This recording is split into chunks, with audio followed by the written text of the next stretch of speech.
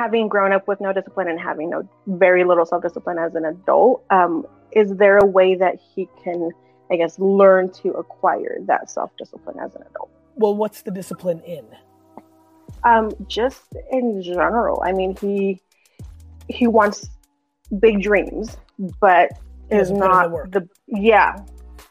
He's full of shit. Yeah, in a lot of ways. Well, let's get him on the show and let me get a crack at it.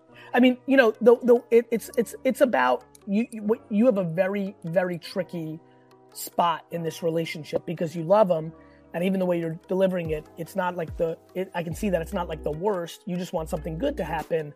Yeah. So you have to find the balance of not actually perpetuating it by over coddling him and entitling him. At the same token, telling him constantly like, yo, so do something about it is going to hurt feelings. So it's a tricky game. My big thing is that one of the things that I love to tell people is like, yo, this is simply about, results are results. Like everyone has excuses. So Jessica Feliz says here, I have major discipline problems. Like, LOL. Like, here's the reality, and this is a really good cold. This isn't a tea. This isn't even a dirty tea. This is ice cold tea for everybody this morning. The results are always right. What I mean by that is, if you're not winning, it is 100% your fault. Not 99, not 98, not your mom's, not the systems, not this one deal fell through, not, oh God, Corona happened now. 100% is your fault. And I think people that lack discipline or talk about big game but never do shit need to be reminded 24/7, 365, sometimes cold, sometimes sweet tea, but they need to be delivered every single time. 100% of this is on you. Oh, you haven't achieved that thing yet? That's you. That's you. Not the neighborhood, not how I grew up. Like, oh, I grew up undisciplined. Like, that's called excuses. Right. Many people grew up with shit family situations in the shit hood with drug moms and all that shit and went on to fucking do shit because they had, thank God for them, the DNA, the serendipity. They met somebody along the way. That, honestly, in a lot of ways, that is what drives the shit out of me, Adriana. I want to be that person because I had people around me. There's a level of gratitude and guilt that makes me want to be the person for people that they stumbled across on YouTube or Twitch or what have you that helped them get happier. And happiness starts with accountability. Period. End of story.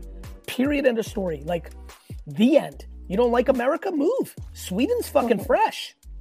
Like, you don't like your mom drags you down? Move. No, but then I'll hurt her. No. That's you making you. Every person watching this right now every person watching this right now has the internet, because that's where I am right now. If you have the internet, you are 100% accountable. And so, the way you can help him is suffocate him, sometimes with sweetness, sometimes with a little bitter herb of, yo, honey, that's you. That's not Ron's fault from work. That's not your dad's fault that I have no idea what the situation is. I'm just throwing out bullshit scenarios. Like this is 100% accountability. Yeah. Nobody gives a fuck that you had an unstructured life. Definitely not your dreams. Your dreams don't give a fuck that you had an unstructured life. If you got fucking dreams, if you're talking big game, go fucking execute. Don't tell me why you can't execute. Excuses are complaining and excuses are fucking poison. Garbage. Oh yeah. Losing DNA. Suffocate them. I'm trying. Suffocating is as consistent. Much as I can. Yeah, exactly. But why I'm saying sweet and candor, you got to mix it because suffocating means every time it gets brought up, you don't let it go by. Gotcha. No yes, ma'am. You can't be the yes woman. You got to be no. But sometimes it's like, honey, you're fucking full of shit, and you walk out of the room. That's zzz, that's a zzz. Other times it's like, baby, I know that you fucking didn't have it like that as a kid, But the punchline is there is no time machines. You can't go back. So if you're going to fucking go do all these things, you got to do it now. That's sweet. That's a little, you know, sometimes, something like you got, but never, yeah, you're right. Anytime you say, yeah, you're right to a complainer and a dweller, you're fucking feeding the beast. Okay. You're enabling that bullshit. Yeah. What am I missing here? How can I monetize this more so that I can quit that teaching job, you know, and just be fully my own boss and just using all of that content I give, but I'm not monetizing. Are you asking? Not enough. I knew you were going to say that, but sure, I just... It's because I'm listening to you. You know, everyone's always like, Gary, you talk over everybody. I'm fucking listening. If you started from a place of insecurity, the number one place where people are insecure is the ask. Yeah. You might have addressed a lot of areas. The next place we need to boost up is your ability to feel confident for the ask. Because I mean, I post, I share, I give value, and I have coaching clients. I know I'm good at this because they always say I over deliver. You have to ask more and you have to charge more. It's just practice. What's amazing is I know you're going to do it because you've already done the first part. This is literally just asking for more. How much if I asked you right now if I was Johnny Magoo and I said I want you to be my coach, what would be the price? Way too low. About $1,500 for 4 months. Right. So almost a little less than $400 a month.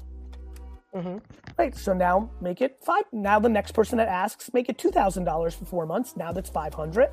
The next person $600. The next person $700. And then what you'll learn is people said yes all day long at $500. They said yes all day long at $600. But at $700, you're getting pushback. Only half say yes. That's still good. At $800, everyone says no. Good news. You found your market. You're about $750. But not when one person says no, when 20 people say no. And so you need to push the envelope of your cost. And then on your content, you need to ask more often and say, hey, everybody, I'm taking on 5 more clients today. This is the video. It's not going to get as many likes or as many views because it's a sell. But you're going to be like, today I'm taking on 5 more clients. Let me tell you why I think I'm great. Maybe you take a video and do a Zoom with 3 people that use you as a coach and put the testimonial in there. And then you sell 5 people. Jab, jab, jab, right hook. You have to be okay with asking. Especially when you believe in it. You've heard this from me. Like the reason I keep pushing Wine Text right now, today we're selling a $95 Cabernet that got 95 points from the Best Wine magazine for $39 when wine.com is selling it for $95, when Vivino's selling it for $104. Of course I'm going to tell everybody's got Father's Day coming up. They can buy something for $39 that is $100 value. Like, of course I feel good about throwing that right hook. And you feel good about you being good. Yeah, I know I'm good. It's just that I do. I mean, I feel like I want to put more energy into this, and it's not like, I mean, people are not really asking me for coaching, I guess, because I'm not asking. Because you're not asking. That's right. You're like, so yes, like you have to make them aware that you're open for business. Like it's okay. And it's okay when you go for it and nobody orders it too. You're like, okay, Gary got me hyped. You rewatch the video, you put on some Rocky music, and you go in and nobody buys. That's okay too. You go right back to providing value. So many. So you just ask in posts like that, or in Yep. Yeah. Okay, just be my client and grab your coaching session. And make a video, once a month, and say this is the every month, as you guys know, like literally, tomorrow you're like, hey guys, it's Rachel again. Like every month going forward, one of my YouTube videos is going to be about signing up some coaching clients because I'm really excited about it. And I'm in a point in my life. It's just transparency, right, Rach? I'm just going to act as you right now. And some of you may or may not know I'm in a point in my life where I've got another job as well. And I'm on the verge of being full coach, and I want to give more energy to my coaching clients. And if I tip over and get another 10 clients, I can do that. So I'm doing a special today. Like spoke to Gary Vee the other day, and I'm going to be raising my prices. But for anybody who signs up now, I'm going to honor my retroactive price. Next month, I'm going to be in my new pricing. I really feel proud of it.